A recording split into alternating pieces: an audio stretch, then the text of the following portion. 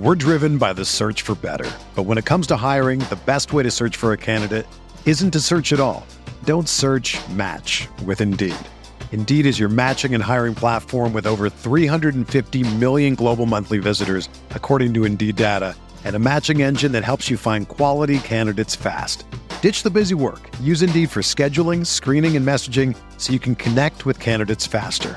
Leveraging over 140 million qualifications and preferences every day, Indeed's matching engine is constantly learning from your preferences, so the more you use Indeed, the better it gets.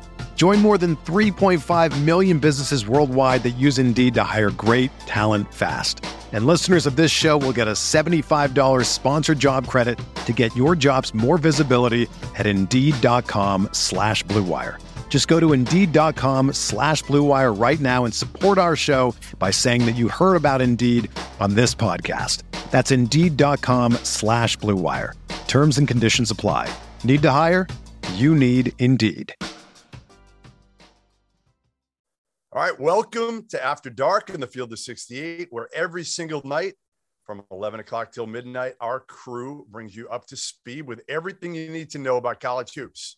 I'm Jeff Goodman of Stadium, here with the Miller brothers, Sean and Archie, who have 15 NCAA tournament appearances, I believe, guys, and 5 Elite Eights between them. Sean, the older guy, has 4 of those to break it all down. Well, he's older, so we'll give him that. We'll talk about tonight, North Carolina's latest embarrassing showing, Baylor snapping its longest losing streak in a couple years, and Sean gushing about Bill Self. This is our second night on Sirius XM, ESPNU Radio. And if you want to watch us, you can also find us in the Field of 68 on both YouTube and on Twitter. All right, guys, let's dive into tonight's action. And we have a lot to get to, but we got to start with the Carolina team in blue down there in Chapel Hill. And this was awful. I mean, listen, I was there when they got run by Tennessee at Mohegan Sun. Then they got run by Kentucky by 29 and lost to Notre Dame. But this one was the worst of them all. You know, they trailed by 27 and a half, the largest halftime deficit for the program in 25 years. Sean, what the hell is wrong with Carolina? Well, in tonight's game, Jeff, I think it's pretty straightforward. Their defense left them. And Jeff Van Gundy once told me this long time ago. Before you evaluate what they're doing well, scheme-wise, or what they can get better at, you first have to establish that you're playing with great effort. And I would say that before we can establish what Carolina is good or not good at on defense, tonight they didn't play with the effort needed to win. So, Arch, can this be fixed? I mean, again, effort is hard sometimes to all of a sudden get guys to turn it on, especially they've already been embarrassed. It's not like you can't go to them if you're first-year head coach Hubert Davis and get up in them and show them tape and, hey, listen, you weren't doing this. You weren't playing hard. I said it after the Tennessee loss. I thought they were soft. So how do you come out there time and time again? Isn't it kind of who you are at this point? Well, probably a little bit. And there's probably some confidence, you know, when things start to go not their way, especially away from home. If you watch them play at the Dean Dome, and they've really played well. They've scored the ball. They've put up great numbers, and they've had impressive wins. When they get away from the Dean Dome, things go away from them early, and they seem to sort of steamroll. And Hubert and his staff can say what they want, but I think Sean would be the first to tell you as well, your players have to find a way to rally and respond in tough times, and they haven't been able to do that. They are new. To me, defending the three-point line has become a big problem for them. You know, in their 5 losses, you know, they're giving up almost 10 made threes at 45%. And, you know, part of it is, you know, they're playing with 2 traditional big guys on the floor a lot. And tonight they ran into maybe the toughest matchup in the ACC in Miami with their attack and what they're doing in terms of their perimeter play with the 4 guards and even Wardenberg at the 5. So they have to maybe shore up some coverages and whatnot, but it's going to come down to the players at some point in time, you know, getting some things fixed during the game. You know, Jeff, the other part that I would just say, Arch, you know, to the both of you is right now, you know, we're almost at February. Carolina, 354th in the country at forcing turnovers. Right. You know, when I think of Carolina basketball and the identity, you know, it's using defense to create offense, playing with great pace, you know, being relentless on the glass. You know, the identity right now of Carolina basketball isn't that. You know, if you're 354 entering the month of February in forcing turnovers, well, then you got to be really sound at some other things. And again, you know, effort first, you got to get that right. And then secondly, I think you got to start developing the scheme. But their defense is a real problem, Jeff. And I would say unless it trends and improves significantly, I don't know if they'll make the tournament with the defense they currently have. It's hard to imagine. You know, to me, I tweeted the other day, I said, you know, I think they're a bubble team. They're probably on the right side of the bubble at that point. And Carolina fans and a lot of people went after me for it. And now I'm pretty sure they're on the other side of the bubble after this one. And well, their best win is against the Michigan team at home. That, let's face it, this Michigan team isn't a lock-in. They're probably not in the tournament if the season ended today. They're 8-7. Yeah, they beat Maryland tonight, but who hasn't beat Maryland this year?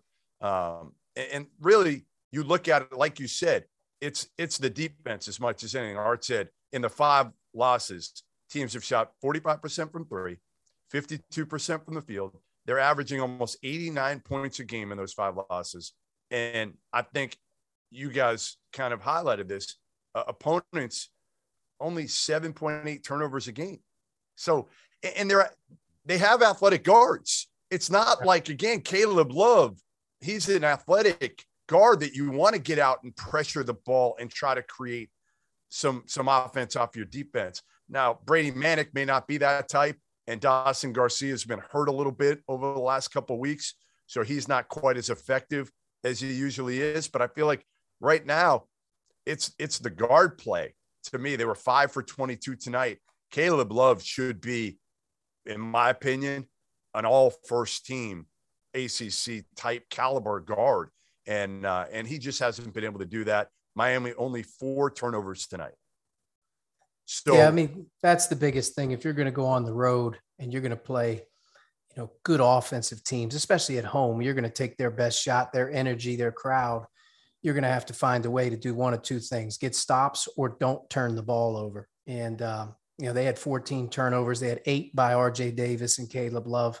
They're 2 primary ball handlers. And if Miami only turns it over 4 times and they shoot 13 for 28 from 3, I think that's sort of the recipe for a disaster. Hey, look, we watched Baylor. We watched Kansas. Both played on the road here tonight. Baylor played shorthanded. Kansas, coming out of the last media timeout, is down. And you watched kind of how both of those teams played on the road, defensively, offensively, with unreal energy, playing to win, what we've come to expect. That's the standard at Carolina, and nobody knows that more than Hubert Davis. He played at Carolina, and just watching them perform on the road tonight, and just generally speaking, you could see how much their defense is in the way of their success.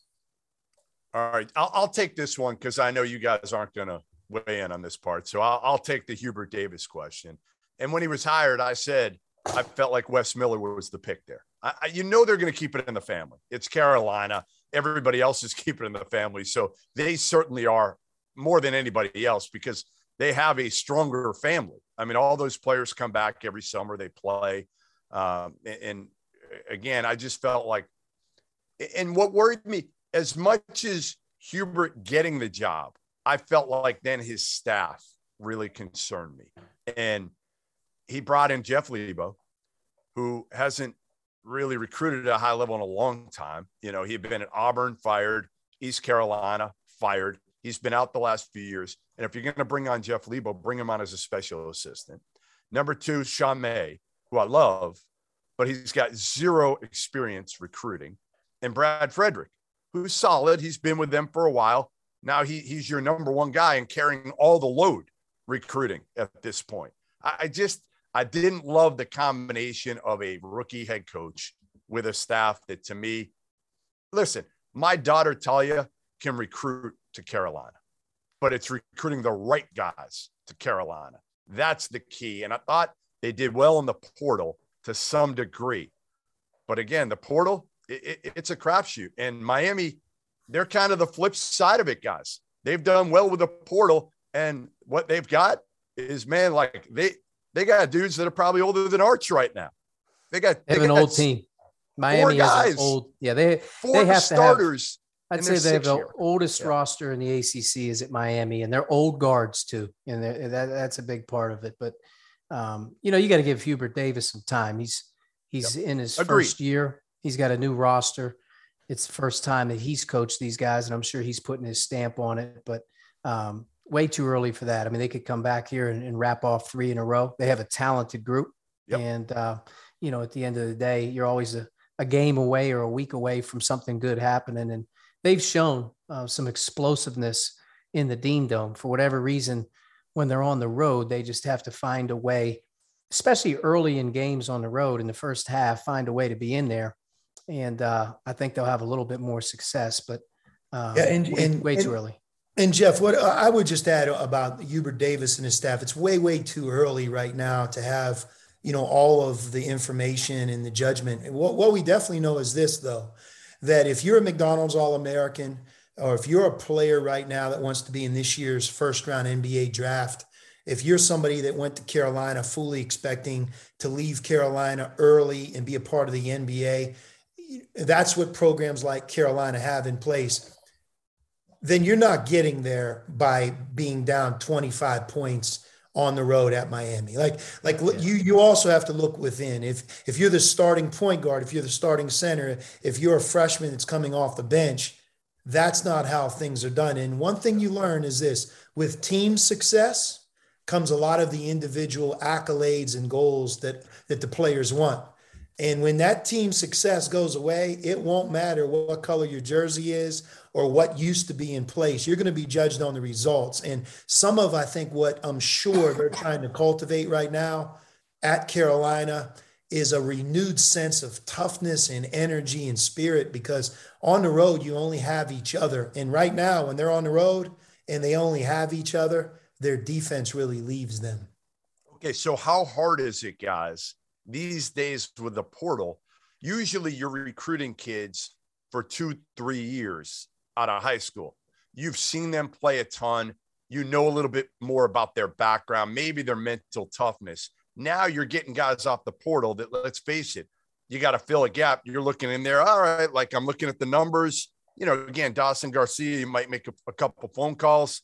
If you don't know that coach that well, they're not going to be transparent with you. Let's face it. So you don't know what you're getting as much. How difficult is it for these coaches right now that are rebuilding their rosters through the portal?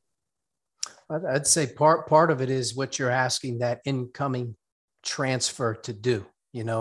There's expectations and there's reality. If you're going to bring in a guy from the portal to be a stopgap guy and be, a role player, sometimes that's an absolute disaster depending on what they sign up for. If you're bringing in guys that have a great opportunity to play a lot of minutes, then you probably have more of a chance to see who he really is, in terms of as a player. Dawson Garcia, he's a terrific player. He's a Carolina player out of high school. He's coming off of a head injury and whatnot, maybe his first game back here. But he's a good player. Brady Manick, he plays at Oklahoma, starts for 3 or 4 years for Lon Kruger. You're going to get a well-coached guy. He's a front court player who can shoot. But they're also first-year players with those other guys that have been there for a year or two, like Armando Bacot and RJ Davis and Caleb Love. They haven't played together. So you go through some of those growing pains. But part of it is what you're bringing the guy in to do. And part of it is what that guy coming in thinks he's going to do. And if those things don't align, then you could have some problems in the portal. Miami lost games to UCF early at home, Dayton neutral court, Alabama neutral court, and Florida State in the road. They got some pretty good wins now. I mean, they beat Duke at Cameron. You can't do better than that. That's the best win anybody's probably going to have all season long, unless somebody beats Kansas in Fog Allen. Now they got Carolina. They've beaten Wake at home as well. Is this Miami team for real? Are they a lock NCAA tournament team now? Sean. Jeff, Charlie Moore is so old right now that Cal Berkeley is on their third head coach, and he's still hooping. That's insane. And I only bring that up crazy. because he started and played against me when I'm the coach in Arizona, and he's at Cal. He played for Quanzo Martin and then Joaquin Jones, and now they've moved on to Coach tremendous. Fox. I mean, it really, you talk about the portal, that's taking it to the next level, but they're experienced. They have great guard play. Think about those two things. For years, when you think about the teams in the NCAA tournament that advance, what do they have in common? Experience and great guard play. I think Miami, we can establish, has both. Yeah, I love Miami. I think what Coach Larinaga has done from November now to where they're at, they're a totally different team. He's committed to small ball. They're playing Sam Wardenberg at the 5 position, and they're playing 4 absolute killer guards. A couple of weeks ago when we were on the show, I think with Rob and T.O., we talked about maybe more of the one underrated guards in the country is Isaiah Wong. And I just think he's one of the best guards in the ACC. You have Charlie Moore, Cam McGusty's terrific, and Miller has really added. They have 4 legitimate high major perimeter players, and Sam Wardenberg at the center made 5 3-point shots in tonight's game. They went into Cameron, and one of the big reasons they were able to do what they did, Duke couldn't pressure them, and you give those guys those opportunities to drive and play. They were able to take advantage of it, and to me, they're one of the more difficult teams to play against right now in the country, and I think they are for real in the ACC. I think they have a good thing going. Jeff Goodman here with Sean and Archie Miller on the Field of 68's After Dark. And Kansas down the stretch, they're playing in Norman, Oklahoma. They're down late, and we're in a little text chat with the 3 of us. And man, you can see the love from Sean Miller about Bill Self, can't you, Arch? I mean, like, nobody loves Bill Self like Sean Miller does. I'm guilty of that. I love Bill Self. He gives the play-by-play is unbleevable. Hey, if you ask me what I do with my time, I watch Kansas basketball as much as and I'm going to tell you, I admire them, and I admire Coach Self for so many reasons. But if you watch the last 4 minutes of the Oklahoma game and you really were paying attention, Kansas is losing the game, Arch and Jeff, by 4 points coming out of the crucial last media timeout. Bill Self dialed up and underneath out of bounds through a double screen for Obaji, makes the 3-pointer. He dials up a side out of bounds flare screen. The Oklahoma defender goes under, another 3-pointer, and he dials up a set play for a drive with his right hand, and he delivers. He called his number 3 times. The player's got to make the play, but Obaji is a great offensive player. He then fouled up 3. Oklahoma never had a chance to tie. They inbounded the ball effectively. Obviously, Brown made a huge 3-point shot to really kind of ice it. But Kansas plays to win, man, and they believe in themselves. They have a coach that, I don't care what part of the game that you want to study, he is excellent at that part of the game. His teams defend.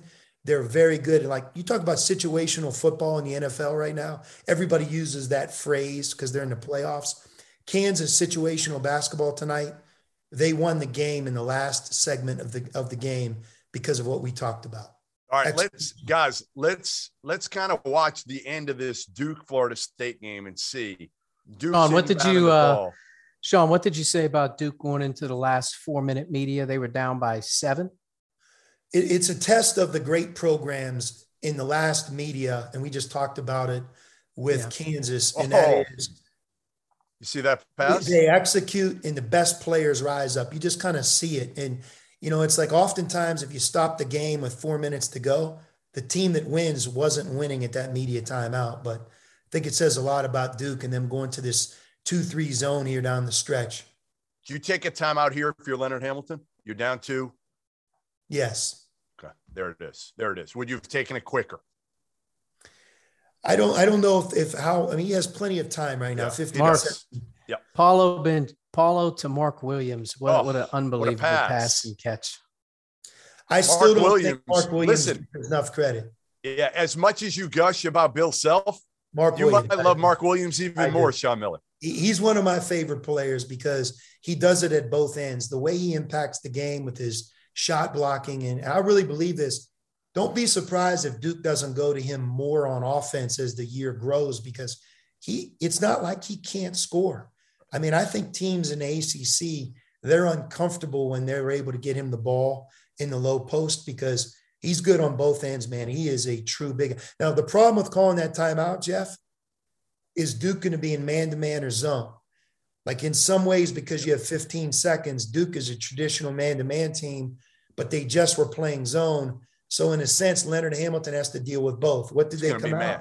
Yeah. Looks like now they're man. Okay. So now you're going to face their man-to-man versus their zone, and it's at 8. You could tell they didn't get into it very quick, right? So you look at it, that indecision there. Oh, big time shot. Big time shot. And this thing is going to go to overtime. Wow. Big time play drive at the end of the game there by Florida State to tie it and go to overtime. All right. This is a huge game for Florida State. This huge. Puts Florida State back in the mix of a lot of good stuff if they're able to pull this game out. Well, you know why? Because there's no other resume wins to be had in the ACC. So you got to beat Duke. If you want to make a jump, really make a jump. Like you can beat Miami and that's a decent win now. But if you want to really make a jump and have a resume victory, you've got to beat Duke. So you're right. For Florida State, they dug themselves a hole earlier in the year, and now they were young, though. This is the first team Leonard Hamilton's had in the last 3 or 4 seasons that hasn't brought back a ton of returners that added talent. But this has been a young team. If you watched them early in the year play against Florida compared to where they are here 2 months later, totally different team. Yeah. All right, getting back to Kansas, Arch.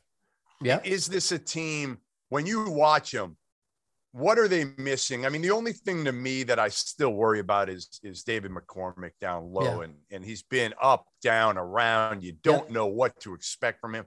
Everything else, although their point guard plays still, Remy Martin, we really haven't seen the Remy Martin that Sean Miller saw you're not going to see that few years. You're not, right? You're not going to see that type of Remy Martin. I'm sure he's going to help them win a lot of games, but he's not going to be like that. But there's 2 things I think with Kansas. One big thing tonight, first time all season, that Jalen Wilson had 16 points.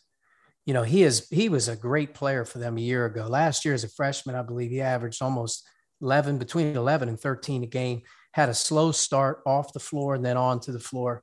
And then tonight he gets 16 points on the road for him tonight, and they needed it. What's going to be the difference is if they can get consistent play from their center position, because Kansas, if they have that in place, they're almost impossible to guard, because if you can throw it in there like they did against West Virginia over the weekend, I think he had 19 and 15 in that game. Tonight he goes 3 for 7 and scores 6 points.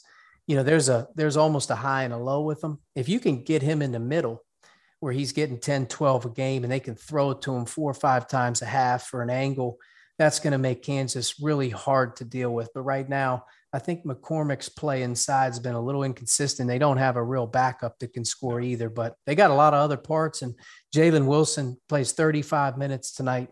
That's a big step in the right direction for their team growing, is getting him back going. Arch, what did Remy Martin do in tonight's game?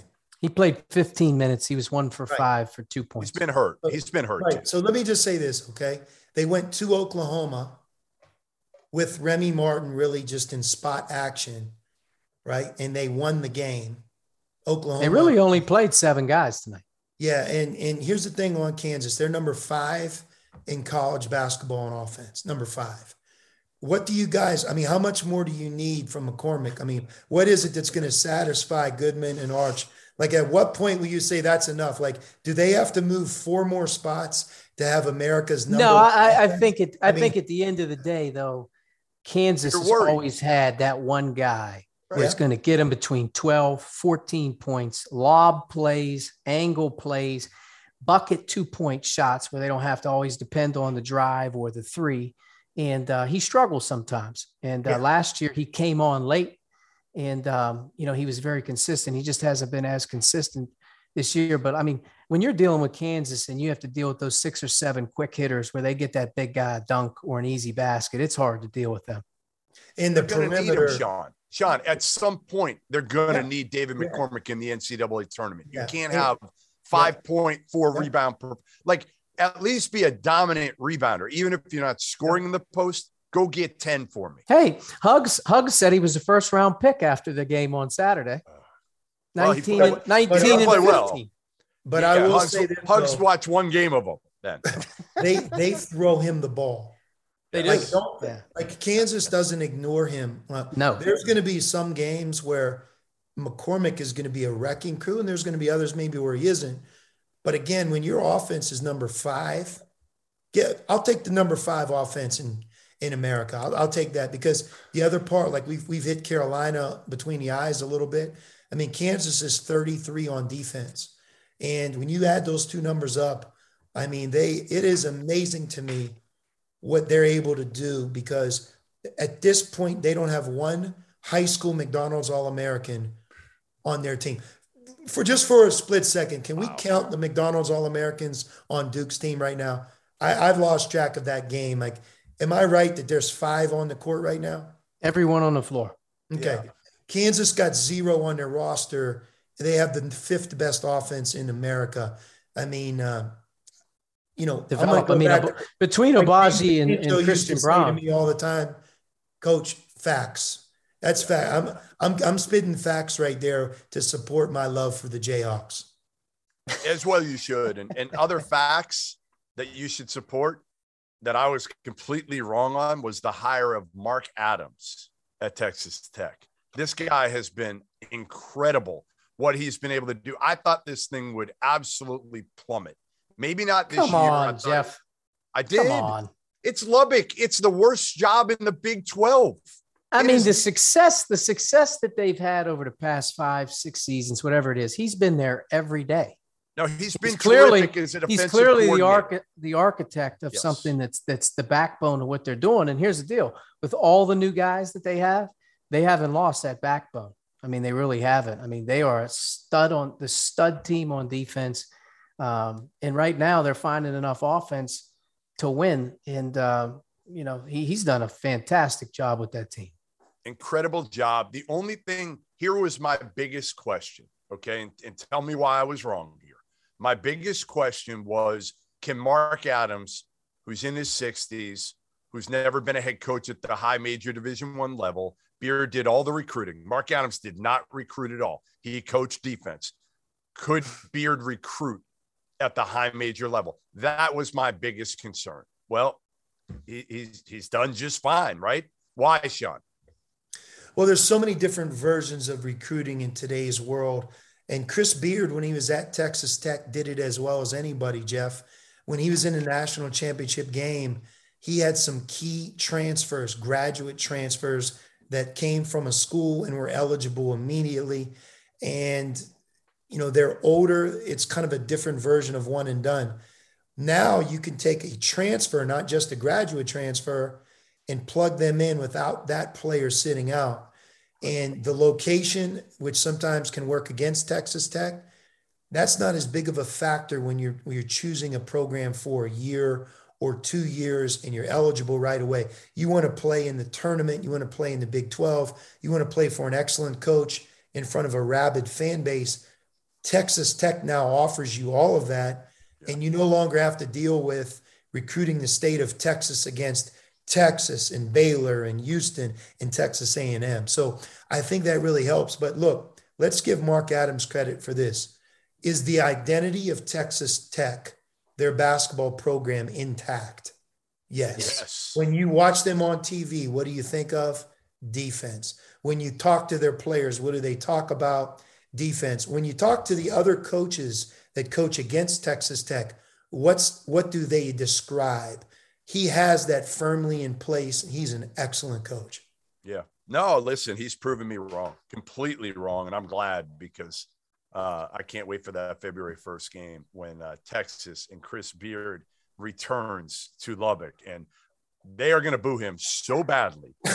and now, listen, everybody, I thought, not the Texas Tech fans, but I thought Chris Beard was going to come back, and he'd come back as a top 10 team. and Texas Tech would be somewhere fighting for their NCAA tournament lives. And instead, it's completely flipped as Texas lost tonight, guys, at home to Kansas State. The Longhorns now do not have a resume win at all. Nowhere. I mean, they lost at Gonzaga. I was there. They got blown out. They lost a close one at Seton Hall, had a chance there, and played a bunch of cupcakes other than that. Sean has the number. What is their non-conference strength of schedule, Sean? Texas is what, 358, I believe, right? 358? 358. 358. And all that means is in the Big 12, because there's plenty of opportunities for them to play quad one games, both home and away. They have to win in the Big 12. And if they do that, they'll be fine. But if they don't, then the committee and just generally speaking, their non-conference schedule will hurt them. They will not be able to overcome that. But when you take a job like Chris Beard did and you make that many decisions, Jeff, we just talked about it with Texas Tech. They also, Texas Tech, blended some returning good players from a previous year. And then they added some transfers. In Texas, they have a little bit of both going, but they added a ton of transfers right away. And it's hard to make those decisions in such a short period of time. And I think part of what we're seeing Texas is they just don't have that stability and that identity that I think they'll have maybe a year or two from now. Hey, and by the way, let's give Bruce Weber a little bit of credit. I mean, the guy didn't open Big 12 play coaching his team after a good non-conference. His staff was sick. Yep. And you know what? Right now, I mean, Bruce Weber's as good of a coach as there is. I think everybody would say that when they play against their team. But if you play against Kansas State, and we've been saying it all year, the Big 12 is an absolute monster.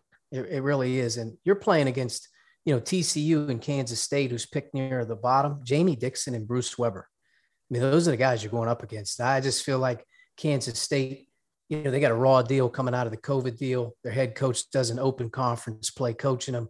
He's back now. They got a chance to get their feet back on the ground. And, they did a great job here tonight with this win. And to be honest with you, he's a terrific coach. All right. Field of 68 after dark. Jeff Goodman here with Sean Miller, with Archie Miller.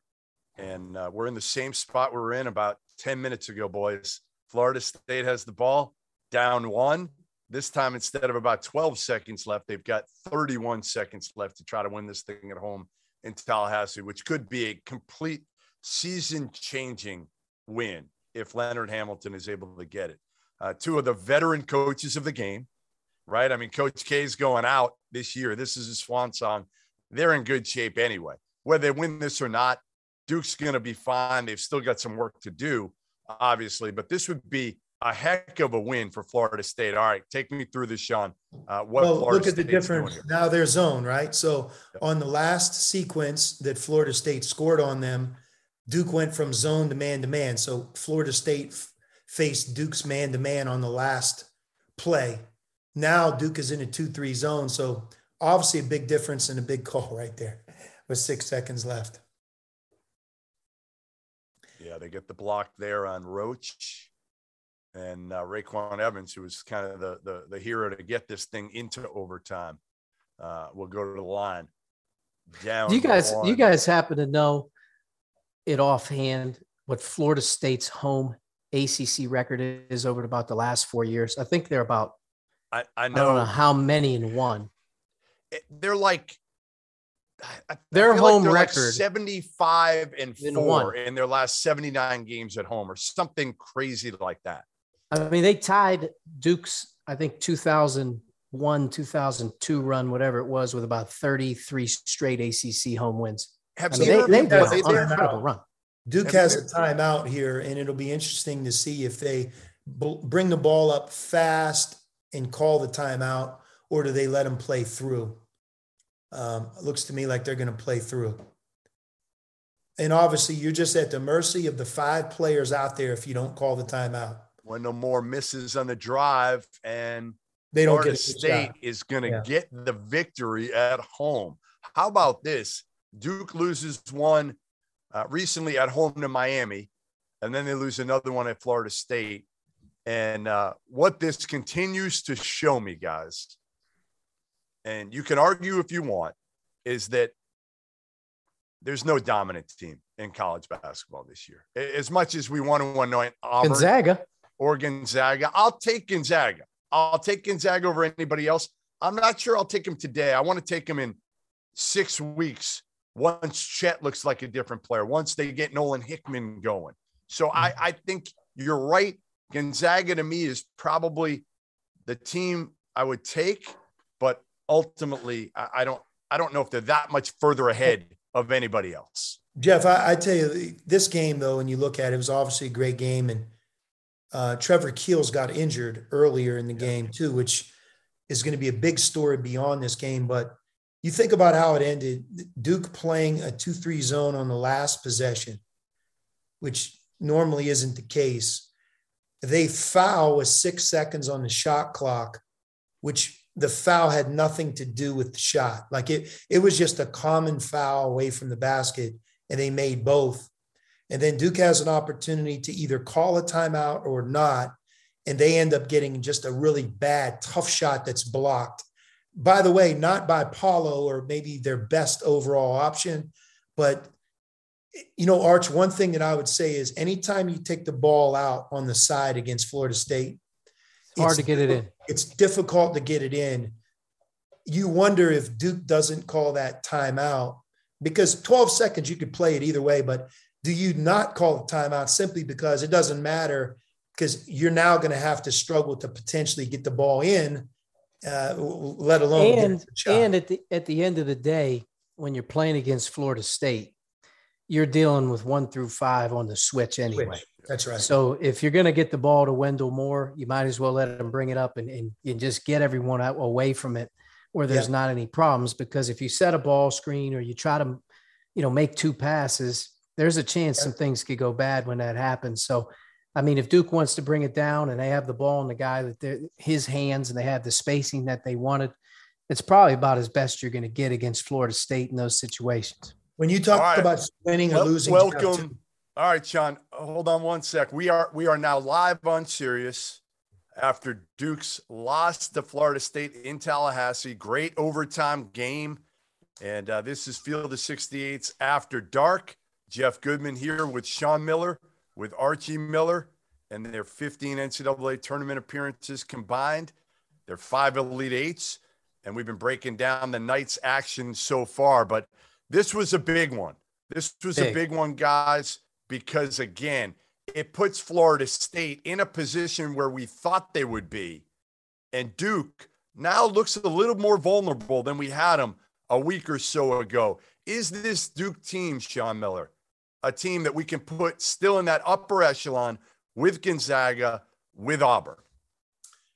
Well, the injury tonight is big, Jeff. I mean, that could change the complexion of the remainder of the season. I hope Trevor Keels is okay, or I hope he only misses a short period of time, because if it's one of those injuries that's going to take, beyond a month, Duke, I don't know if you could put him in that upper tier. We're talking about the group that we think can win it all. But clearly tonight's game was a big one, could have gone either way. We were just talking about it, Jeff, the importance at the end of games to not foul. And then the second part is how many of these types of games are won or lost with an offensive rebound. They miss the first shot and they tip it in. And in tonight's game, Duke's in that 2-3 zone, and they just get a foul out on the court, which ends up being the final point scored for Florida State. I'm sure part of why they went to a 2-3 zone is to not foul and to make Florida State score. All right. Well, this is our second night on Sirius XM, ESPNU Radio, Channel 84. If you want to watch us, you can also find us on the Field of 68 on YouTube and on Twitter. Make sure you subscribe, hit the like button. This is Jeff Goodman again with Sean, with Archie Miller. And we've already kind of recapped a little bit of the disaster that is North Carolina. So we're not going to do that again for the people joining us from Sirius. You can certainly listen to the replay to get the full scoop there of how bad it is. But one team that did snap a streak tonight, and it wasn't a long streak, but it was a long streak for them, was the Baylor Bears and Scott Drew, who have been absolutely sensational. The best program in America the last couple of years. They go into Morgantown tonight. They come away with a 77-68 win, which sounds fine. Normally, we'd be like, ho hum, right? No big deal. But they were without James Akinjo, maybe the best point guard in the country, and Jeremy Sohan, who I think is going to be an NBA player one day. He's a freshman. He gives them that length, that size, the ability to shoot the ball. LJ Cryer was great. Matthew Myers showed up tonight. Flagler was good. Everyday John. Everybody else, I felt like showed up and did their part, Sean, which was no surprise because this is a team that I don't care what happens. Come March, I just feel like, you know what? I'm gonna keep putting their name further and further over in the bracket. Well, Jeff, I mean, why do people, coaches, and really any sport, but especially basketball, talk about defense travels, rebounding travels, meaning when you're on those tough road games in conference play, and there'll be no more tougher games than in any other conference and on the road in the Big 12. And like you had mentioned, without two starters, West Virginia shot 39% from the field. And although Baylor made key shots and they had a couple players step up, Baylor's defense and rebounding is in place game in, game out. As a matter of fact, in their recent losses, that's really one of the things that has slipped a little bit. But tonight they had their defense back, and it showed up in Morgantown, and that was a great win for their team. Arch, what is it about this Baylor team that maybe worries you a little bit? Because last year, let's face it, they were dominant. I mean, they were absolutely dominant. They had pros. They had experience. Is there something specifically that worries you a little bit? Because I feel like they're good and they have a chance, but they're not nearly as powerful as they were a year ago. They're not nearly as powerful as they were a year ago. And I think in their back-to-back losses, they showed that, not being able to make perimeter jump shots, can put them in a tough spot in 50-50 games. I think in their last few games, they didn't shoot the three as well. But it's not a whole lot to pick at them. They've played great competition. They've played on the road. They've played, Villanova at Oregon. They go to the Bahamas. They win that. They hit this 2-game stretch, and I think everyone's almost in shock a little bit because you expect them to keep going. But what a response they had. Guys are down. And then you get the returners, Mayer and LJ Cryer go for 45 between them. LJ goes for 25. He made 5 threes. And, everyday John, he's out there, especially early on. What a presence. But they have enough. And if they get healthy here again, they get James back. They get Jeremy Sohan back. To me, they're the team to beat right now as it keeps going. But I will say this, don't be surprised if they don't take a few more licks in that Big 12. That Big 12 is very difficult right now. To go on the road and win any game in that league is going to be hard. It doesn't matter who you play. But today was a big response for them in establishing that they're back and they're going to be able to contend for the Big 12 championship. You don't want to lose this one, 3 in a row. And the next thing you know, you start to get into that funk of 2 weeks straight where it's not feeling good. They got that out of their system. They're able to get it back now. And, them and Kansas both made big time plays and wins to put themselves in a situation to stay up at the top of the league. And without Akinjo, we're gonna. Yep. Cryer was the guy who stepped up, and he did have 25, and he was a guy that came into the season a little bit anonymous, barely played a year ago, has come off the bench this year, but given him a huge lift. And we had a chance to talk to LJ Cryer after their win in Morgantown earlier tonight.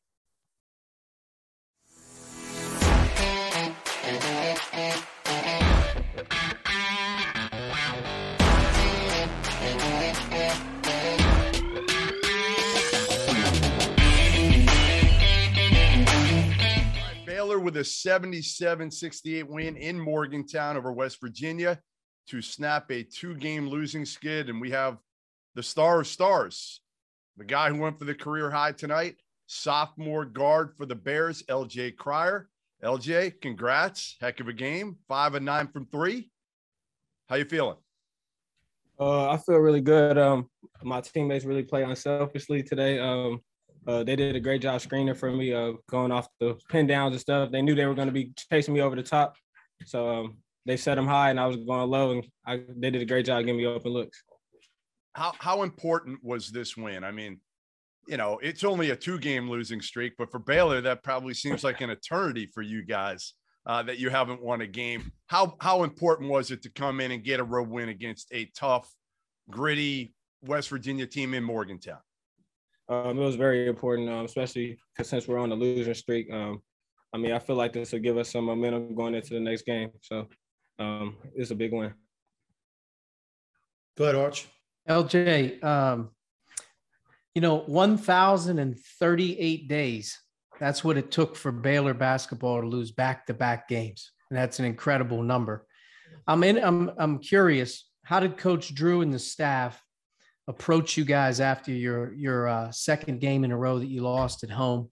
And what was his message to you guys in the preparation and then heading into West Virginia game? How was he and how did he build your team and get you guys ready?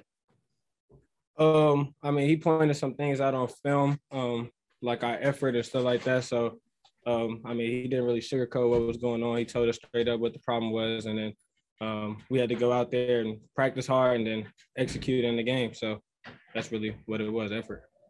Yeah, it looked like your defense was really locked in start to finish, regardless what was happening in the game on offense. You guys never lost your way defensively. And that was a big reason why I think you guys pulled this one out. Yeah, I agree. I feel like whenever we put together consecutive stops, then we're a hard team to beat. Hey, LJ, last year you guys won it all, right? And along that journey, I don't know if you realize this, you won 17 games away from home, all right, on your route to winning national championship. What is that? What did you learn last year going through that process that you keep with you today that gives you confidence, or you think maybe separates Baylor on the road from everybody else? I mean, on the road, we know a lot of things aren't going to go our way. We're not going to get a lot of calls. So we just got to keep our composure. Last year, the guys that are playing a lot, that's what they did. So I keep that with me today from watching them. So I tried to help my team stay composed as well. Yes. LJ, you were a 4-star kid coming out of high school, highly touted, could have went a lot of different places. You go to Baylor last year, and obviously you're playing behind some dudes, but you only score a total of 67 points all year. A lot of guys probably would have said, you know what, especially in this day and age, I'm going to hit the portal. I'm going to hit the portal somewhere where I'm going to start. You've come off the bench this year. You've had a heck of a year, averaging about 13 a game. You're shooting the heck out of the ball, about 47% from three. What made you stay the course? Honestly, I felt like those guys were getting me a lot better every day in practice. There's a lot more practices than the games. You only play like 30 games and then you have a million practices. So I felt like just the fact that I was getting better, it was important for me to stay here. And LJ, I'll follow up with that. Going into tonight's game, you have two important pieces to your team that aren't playing. You know, James is obviously out, and Jeremy's been out for 3 games. But knowing the stakes of the game and your leadership was huge. I mean, you made shots, you scored career high 25 points, but in general, you were ready to go. How in your mind has your mindset changed coming into games this year that in the past, obviously, you were more of a role guy? You see yourself right now as a game changer, and clearly today you showed that there's a lot more pieces to Baylor than just a couple people. Oh yeah, I feel like I could provide a spark. I have a niche for scoring the ball, so whenever I have opportunities, I just got to make sure I take those opportunities and be confident. And then as far as being a leader, just got to make sure the other guys are confident in what they do as well. LJ, my final question, and it's on the heels of what I just talked to you about. I mean, you had 3 great teammates last year, Mitchell, Butler, and T. None of them are there anymore. When you think back, like, what is it that you learned from them? What more than anything, like people always ask you along those lines that question, but like when you think of those 3, or maybe one of those 3, what is it that you have with you that they gave you that you've put in your toolbox? What you learned from them? I feel like composure. Last year, I felt like even in practice, I get uncomposed at times when things weren't going my way. So I felt like just watching them and them talking to me a lot, even to this day, that they've helped me. Well, you were very composed tonight, as was the entire team. That's a heck of a road win in Morgantown. Those are not easy to be had. Ask Sean and Arch. They're not easy at all. So congrats, my man, and good luck the rest of the season. Thank you, sir. Congrats, LJ. Good luck to you, man. And great job tonight, man. Way to step up. Yeah, great job.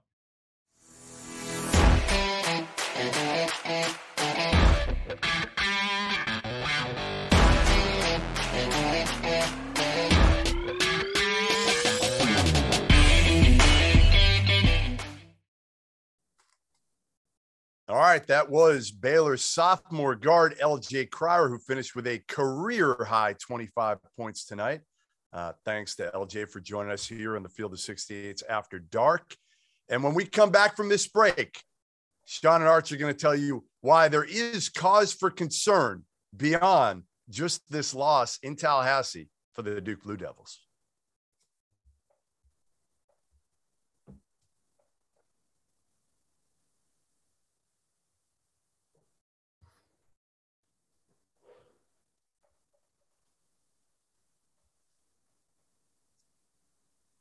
Cool. You guys have a minute 20. All right. Let's throw some questions at Sean and Arch here. And I'm going to start for one. Jim from Tucson, Sean. He says, Ben Mathurin, who does he remind you of? You know him about as well as anybody. Who's his game remind you of? Oh, wow. That is such a great question. Probably reminds you of a couple of these old school Arizona Wildcat wing guys.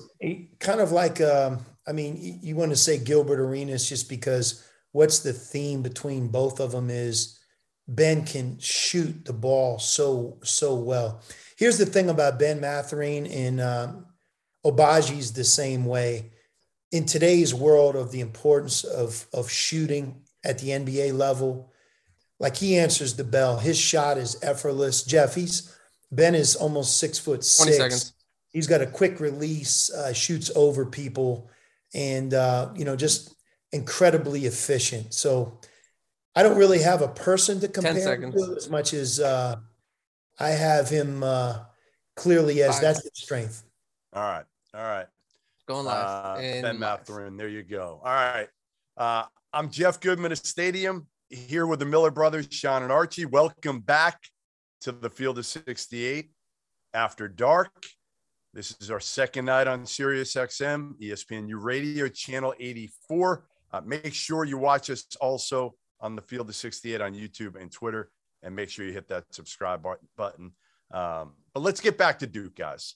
We talked about him a little bit, but Arch, you're worried about him, not necessarily because of them losing the game tonight in Tallahassee. They lost a tough one, but that's a road environment. Yeah, Florida State beats everybody in Tallahassee for the most part. Why are you so worried about this Blue Devils team going forward now? Well, I think the big thing with Keel's injury, how serious is that? He arguably is one of the top players in the country. He has a big role for Duke. He's played well in big games. He does a lot of ball handling for him in crucial moments right now when the game is on the line. He's a big scoring guard. He does a lot. And if he's not part of the equation long-term, I think that really will change the complexion of their team. It puts Jeremy Roach in a much different role in terms of what he's going to have to do with the ball in his hands. It's going to raise A.J. Griffin's level, which he's done a really nice job here recently, but he's going to have to pick up his scoring. But Keels was their go-to guy other than Moore with the ball in his hands when the money's on the line. And if he's not available, if this is a long-term thing, to me, that really hurts Duke. If it's a short-term thing, they'll get through it and they'll be okay. But Duke's game tonight against Florida State, hard environment, team's on fire in Florida State. And, it goes double overtime or whatever it is. So it's a 50-50 game. They have back-to-back home games coming up next. And, in Cameron, you have to put your money on Duke when they play. you know, Sean, the one thing, Sean Miller here in the Field of 68 After Dark, the one thing is, like Art said, Keels takes some of the pressure off of Wendell Moore. He's not a natural point guard. So it's always good if you don't have a natural point guard, and you saw it on that final play to some degree. You know, Moore drove into traffic, you know, got off a decent shot, but not a guy that you were going to see necessarily. It's not like his eyes, I thought, were looking at anybody else other than the rim on that play. So not a natural point. I think he needs Keels to make him be more effective. I mean, Jeff, any team right now that's near the top of college basketball, no one can afford an injury to a key player, a starter. They have to, if it happens, you do the best you can. And sometimes when you reinvent yourself, you almost surprise yourself that you end up getting back to a very, very high level of play. But if Duke loses a player of that caliber, that's going to really hurt them. They'll still be really good, but he is a terrific player. I would just say I love Duke as a team. The one difference between Duke and some of the others we compare them to is they're still so young.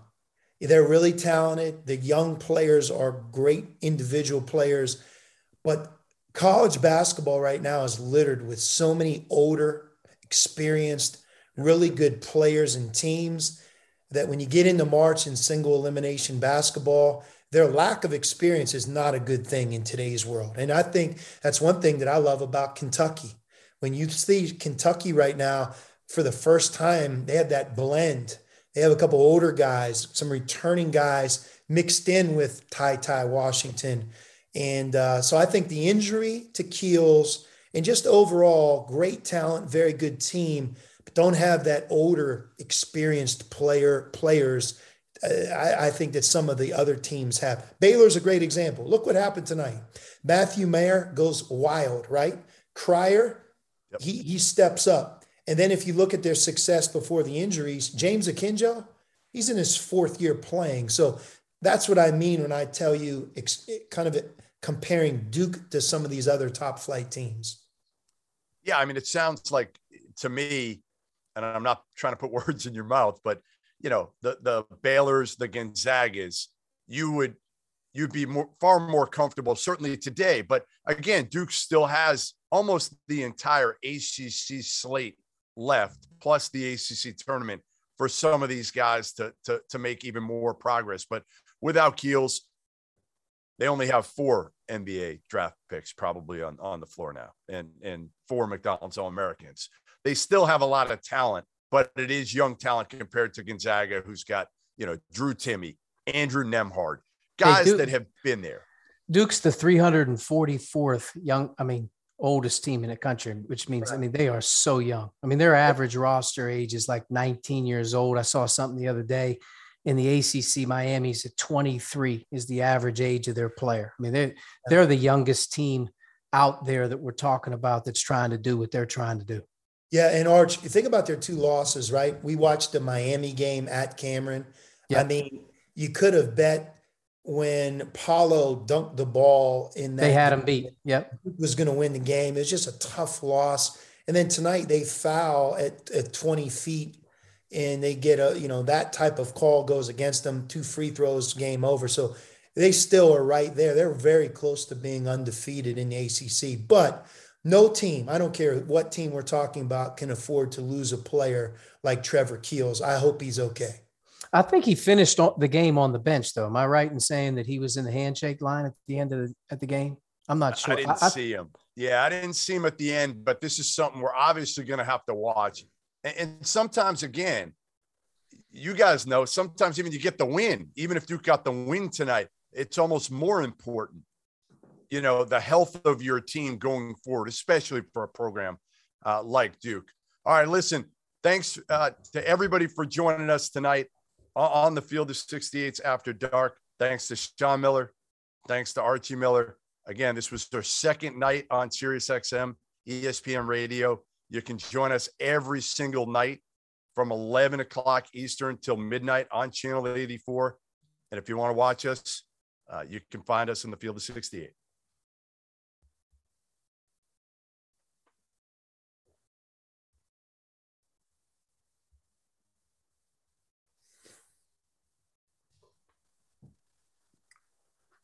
All right. We are sticking around, boys.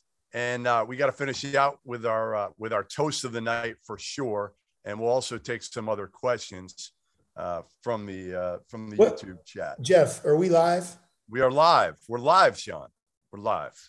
Gotcha. That's why I asked the question. I knew you were going to say it. No, I appreciate you asking because we don't want you to. All right. Here we got a question from Tommy.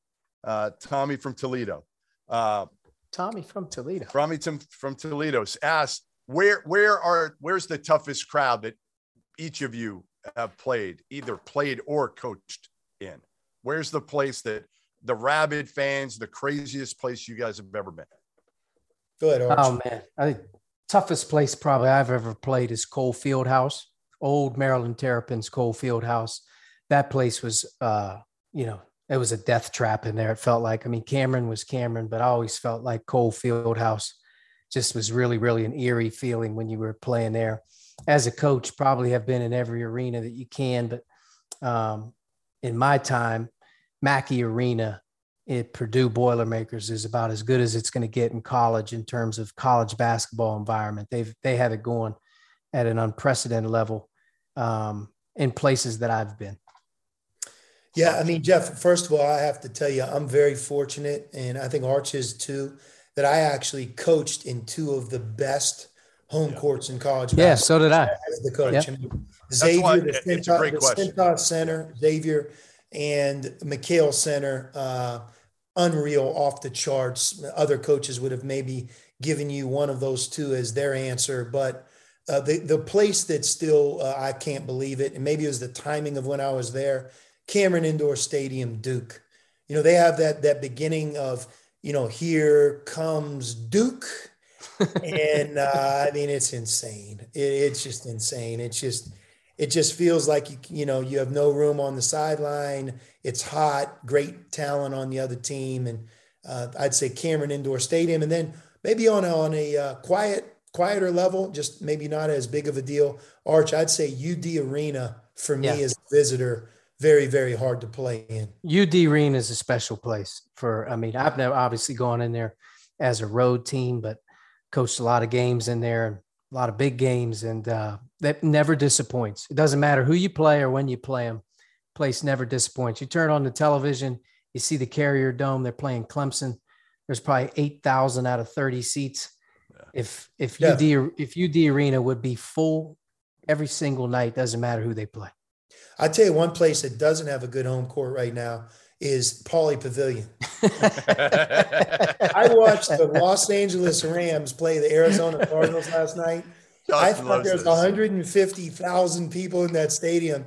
And about 12 miles down the road, they won't let a single fan eat popcorn and watch the Bruins, man. I feel bad for those guys. Hey, that is a significant disadvantage in winning the Pac-12 for them. And USC as well. Oregon. But nobody shows up. Nobody's because I'm going to tell you this much, Sean. It's changed a little bit. It's changed a little bit. All right. But I'm just telling you this much. When they play in McHale, it's going to be 14,000 people in there. And when Arizona plays in Pauley, there's going to be nobody but Bill Walton and Dave Pasch. All right. Let's do some rapid fire, quicker answers. I know that's not either of your strengths, but especially Sean. Quick, Arch. Quick, in and out. All right, I'm giving this one to Arch. Because I know he picked this team to win the Big Ten. Patrick Glazer asked, what is Ohio State's ceiling when Justice Sueing is back? And I think Sueing's going to be back here in a couple weeks. It goes up because he's a very versatile defender. And if Ohio State's going to get to where they want to get to, they're going to have to defend a little bit better than they have here in the early part. They have the offense, but to me, Sueing gives them sort of a Swiss Army knife. He can do a lot, and I think he helps their defense.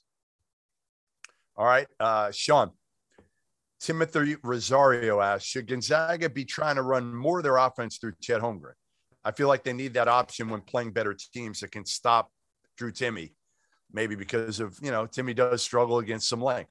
What's the name of the guy who asked that question, Jeff? Timothy Rosario. Timothy. Tim, are you feeling okay? Are you all right? I love to make sure you're safe. They just scored 110 and 115 points. They have America's most feared offense. Historically, they may have the best offense in the history of college basketball. Whatever they're doing, do not under any circumstances change. I like it. All right. From Will, this is for Arch, right up your speed, Arch. What does Indiana need to do to beat Purdue on Thursday? They're going to have to find a way to defend the post, and I think part of it will be their perimeter players doing a great job disrupting, which they've done this year. 1 pass away, 2 passes away, make their offense delay the rhythm. And then maybe at some point in time, throw a double in there on Travion and keep them off balance. Make sure too, everybody who's watching right now, make sure you subscribe to the Field of 68's After Dark channel. Please make sure you do that. Every night we go on again, and we're trying to ramp this thing up. It's been on Sirius now, so you can watch it a lot of different ways, but YouTube is certainly one way that you can be kept up to date every single night. All right, we got another one here from Rob Zodiac. After tonight's scare against Northwestern, Sean Miller, is Wisconsin a legitimate Big Ten contender, or was this just an off night?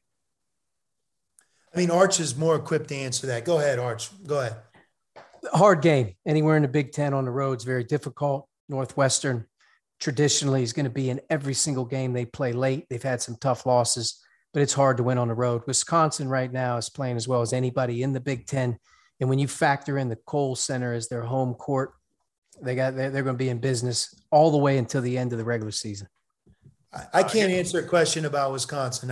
When you say Wisconsin to me, I think about Frank Kaminsky.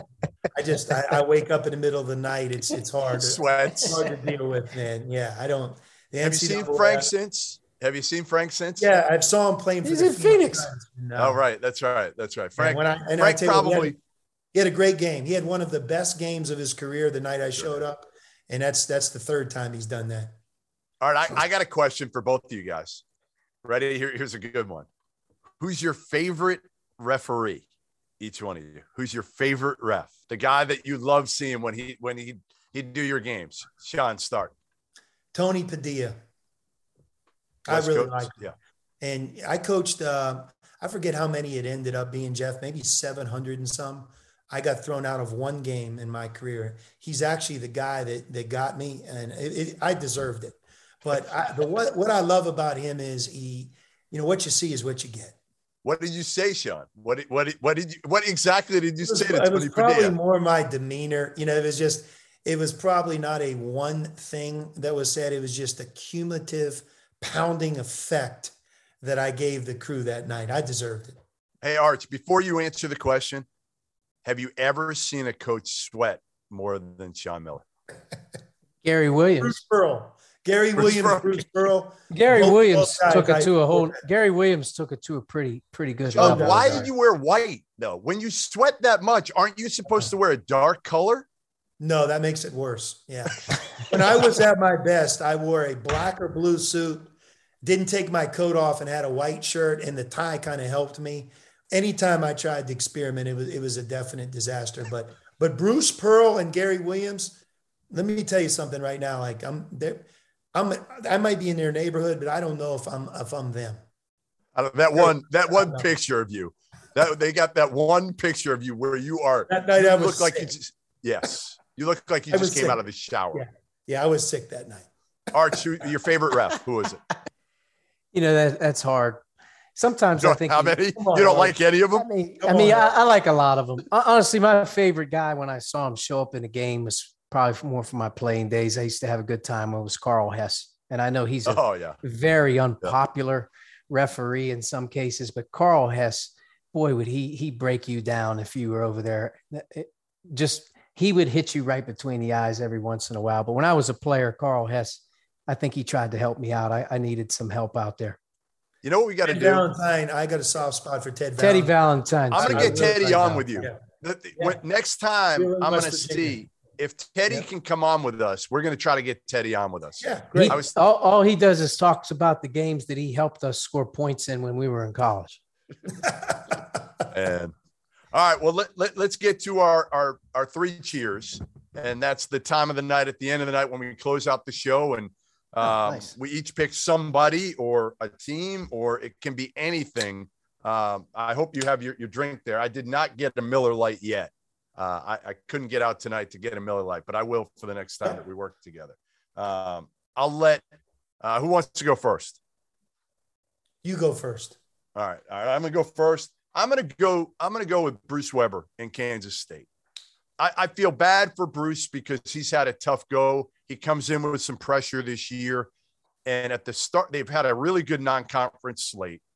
And at the start of conference play, they get hit with COVID, and it's not just his players; it's his entire coaching staff, and it gets them off to a terrible start. And they've rebounded now, and they got a huge win tonight in Austin against Texas. And maybe again, listen. I feel like people forget what Bruce has done at Kansas State, and he's been pretty darn successful there. And as we talked about, one of the real good guys in college basketball coaching. So cheers Totally to Bruce agree. Weber. Cheers. Mystery drink. Cheers. All right, Arch, what do you got? I'm going with the Akron Zips tonight. Akron Zips were down 10 with under 2 to play at home against Western Michigan, and they pull the game out, win by 1 point. Coach John Gross and his staff did an unbelievable job in the finish those last 2 minutes with their press, and they had no business winning that game, but they did. So cheers to the Zips and Coach Gross. Yeah. Right. Cheers. Cheers, John Gross, the Zips. The Best Zips. nickname. No, one of I'm the gonna better nicknames. stay in the family, and I'm gonna go with John Gross's brother, Travis Steele. And here's why I'm gonna go Travis They Steele. didn't even They play didn't- tonight. they didn't play what are you tonight. doing? You got to do somebody who played tonight, John. Come on. Oh, That's a rule. he's always going off script at Rose- the end of the night. He's There going to are start no to defend the Pac-12 in a minute. There He's are getting no ready. rules He's on the getting ready to come 68. for the Oregon Ducks here if you don't get Sean, him off. there's the line. one rule, one damn rule. The guy's got to have done something tonight. Tonight. Okay. I'm sorry, I wasn't paying attention, but I'm going to give a shout out to Xavier because I think Trav's doing a great job, and I think this is his best team. But okay, so on script with tonight's game, how about Leonard Hamilton?